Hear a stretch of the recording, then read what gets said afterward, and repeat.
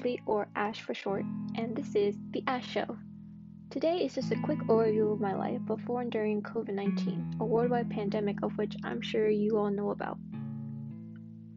It was 2020, the start of a new decade. I was in the middle of my sophomore year, around March, when my school closed. I even remember the day, March 12th. I remember because that day I stayed home due to me literally not being able to get up. Basically, I missed the last day of school that year.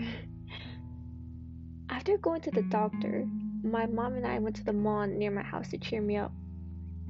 I remember after a while of talking and shopping, looking for clothes and such, my mom got the call that the schools would not open the next day, which was a Friday. Of course, I was excited to hear that since I had a huge chemistry project due, and that if there's no school tomorrow, it could be extended to the next Monday.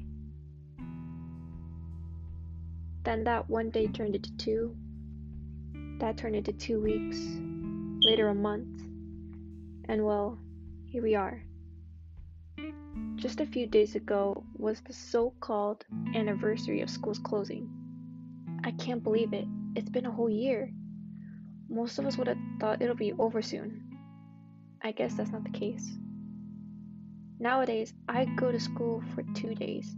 Then for the rest, I stay home staring at a computer screen for 6 hours, not counting the time to do homework, study, tutor, and write.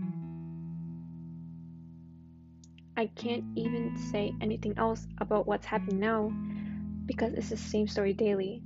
It's like a boring office job working from 9 to 5, and even when you get home, there's more work. Hopefully, it all changes soon. Being stuck in the same pattern every day for a year isn't all that great.